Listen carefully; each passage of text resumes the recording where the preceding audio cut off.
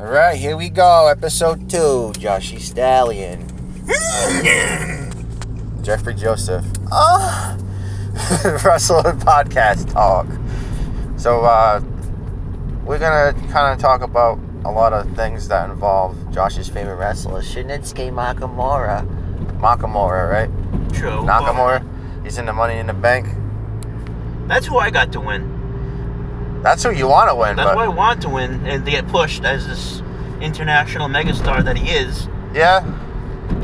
But he's doing stuff with King Corbin still. And I know Josh didn't watch the last couple episodes of Friday Night SmackDown, but they're still doing a lot of gimmicks with King Corbin. Now he's a depressed person that just lost his crown.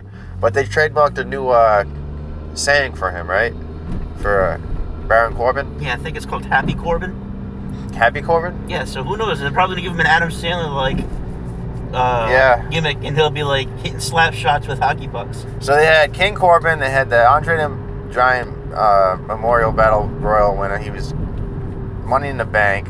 He's done a lot of stuff, they put the general manager. Yep. So, and like I was saying earlier, he was one of the safest workers to work with. And there was another one that you referred to that was a safe worker. The Miz? Yeah, The Miz. That's what I heard, at least. And Jericho. I'm not a worker, so...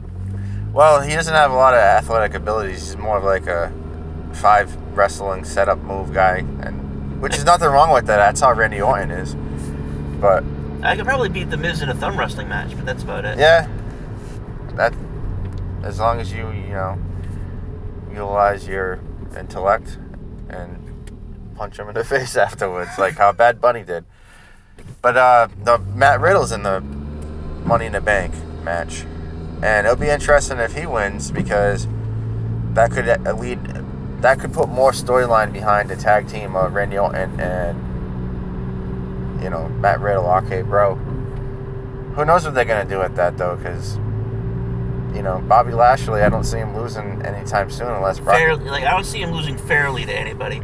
So if he were to lose, it would probably be a Money in the Bank cash-in. Yeah, because MVP always helps him. He helped him out, Drew McIntyre. He helped him out to actually win the belt with his managerial skills. Because he beat The Miz. That's who he beat to be champion. And every time Drew McIntyre had a chance to take the belt from Bobby Lashley, MVP came in and saved the day. So, who knows who's going to take the Money in the Bank thing. They're probably just going to have it like it's a title belt, have the person hold it for 6 months just to boost their status in the company. Like Ottis, remember him? Yep. Who knows? I feel like they didn't even write in the fact that Ottis was going to lose the Money in the Bank to The Miz. I feel like they just wanted to...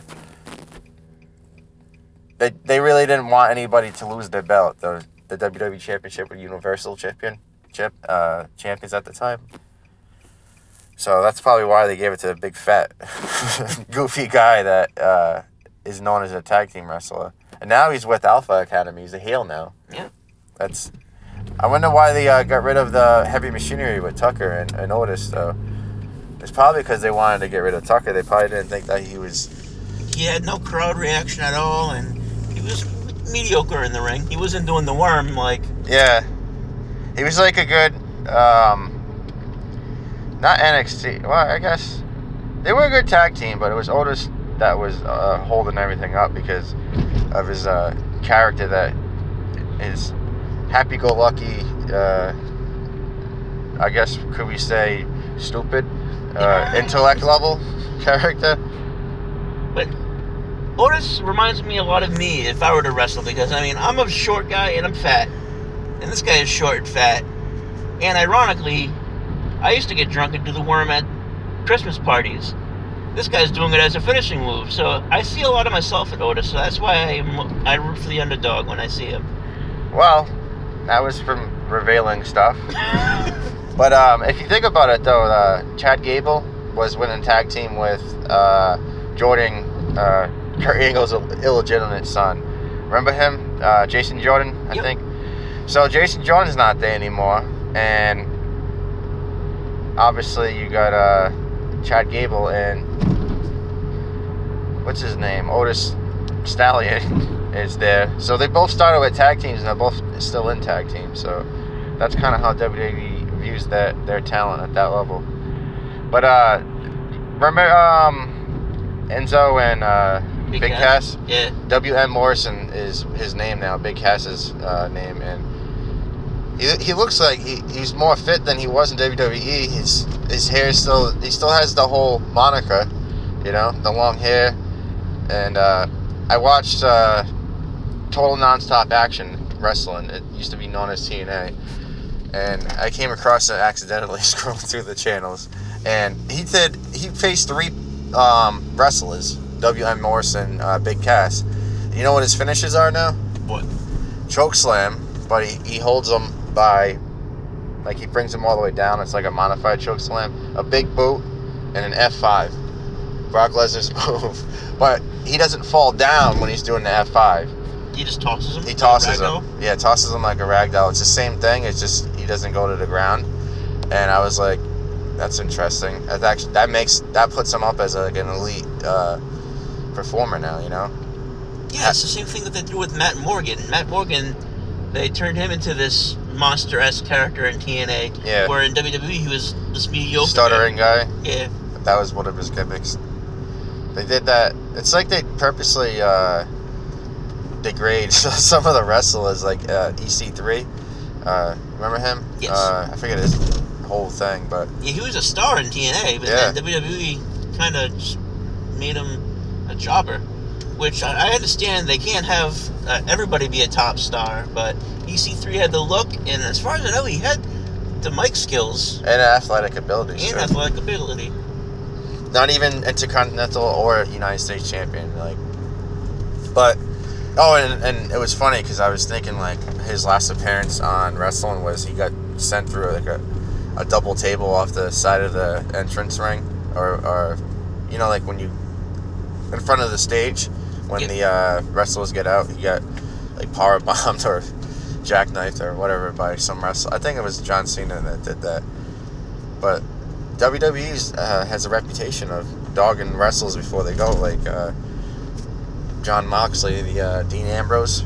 He was losing to like people that were like intercontinental champions, like former intercontinental champions, and unfairly he was losing. Some guy just drove by in like a little machinery bike thing. A little motorized bike. Motorized bike. Yeah, and he was driving like on the street like he has license. The guy doesn't have a license. He probably has a 6-pack in the back of his. He had an Enzo Amore T-shirt on. So, but for Enzo, he's just doing. This is just updating the local wrestling scene. This is what this podcast episode is, and it's predictions and stuff like that. But Enzo, you see him a lot on like wrestling conventions and stuff like that, or just like, you know, like how Comic-Con is, like in Providence and stuff like that.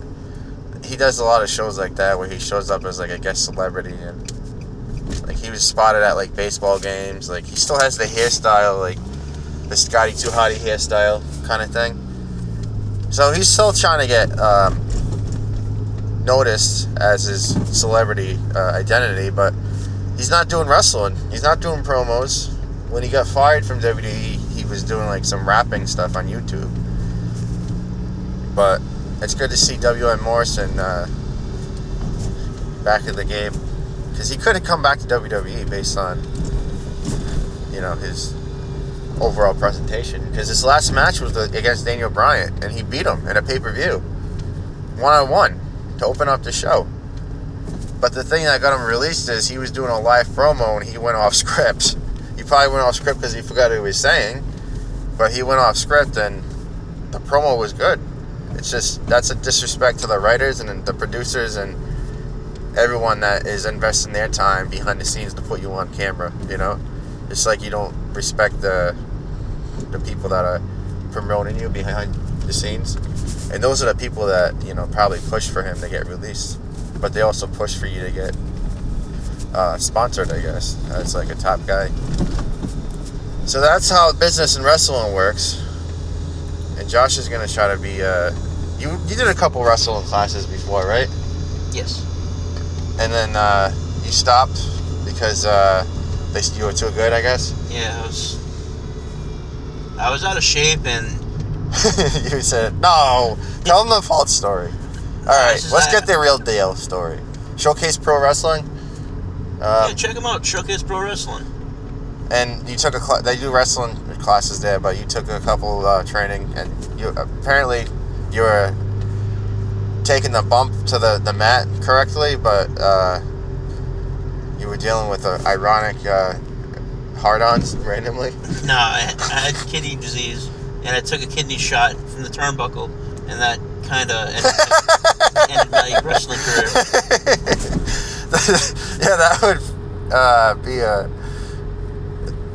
automatic disqualification right there for being a wrestler. You could probably be like not a pallbearer. Plus, I lost my interest in it because once you join one of these schools, they kind of pull the curtain of illusion away. Like, it's kind of like the kayfabe's gone. Kayfabe is gone, and it's not fun. You actually have to work. That's how I feel about comedy. Like, you just don't show up and perform. Like, show up and you have to put in all work behind the scenes to get that time in the ring or the time on stage. Even if it's like a 3-minute match, you're getting Ric Flair chopped, and then you're gonna get backdropped, and then you're getting put in the crypto crossface, whatever, the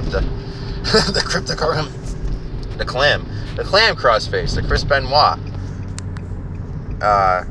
You have to put in like at least 2-3 months of wrestling training, like once a week, just to get into the ring, to get your ass beat. So this guy turned. There's a lot of bad drivers today. So, you know where I live. I don't live at the old house, right? Yeah, I have to go. I'm gonna go down. Yeah, don't give the people any details on where I live, but He lives in a cardboard box on the side of the street. And I have a 2x4 like Hacksaw Jim Duggan as my pillow, and a Sergeant Slaughter thong as a collector's item. Right? Yep. So that was pretty inclusive to the podcast. That's a false story. I don't live in a cardboard box, but if I did, I would probably have a lot more money than I have now because I wouldn't have to pay rent. You know? If I was a wrestler, my moniker would be I'd be living in a cardboard box, and I come out with a hat and I go to the crowd and say, "Give me some money." And then they'd be like, "Oh, this guy's cheap." That'd be an SPW gimmick infringement. There used to be a guy called the Bum, or the homeless guy. Oh, yeah. And that's what he did. That's fucking asshole. He probably drinks nips too. And like, I don't have $1, bud, but I get some alcohol. And then he takes it and he drinks it. So his character's true to who he is. Probably. Well, I guess that's a way to get paid for wrestling, though. Because I actually do that moniker thing on stage where I don't say I'm homeless and stuff like that, but it's an easy way of getting paid to do nothing, I guess. So we're just stalling until I get to the destination to make it a 15-minute episode. Any predictions that you have for Money in the Bank? Nakamura or Seth Rollins, I think, is going to win. Oh, yeah, I forgot about Seth Rollins. And that could be his back. I don't think he needs it, Seth Rollins, but... His legacy doesn't need it, but as far as him being a heel champion, he was one of the best in, like, 2014 with Triple H. Well, if you think about it, now that I think about it, it can't be Rollins because it usually goes face, heel. Right now we have a heel champion, so a face is going to probably beat him. Yeah. So, who is the top face guy? Riddle or Nakamura? That's the final answer. That's who I think. Both brands are covered. If Nakamura wins it, I think everybody would be content with that. But I would have...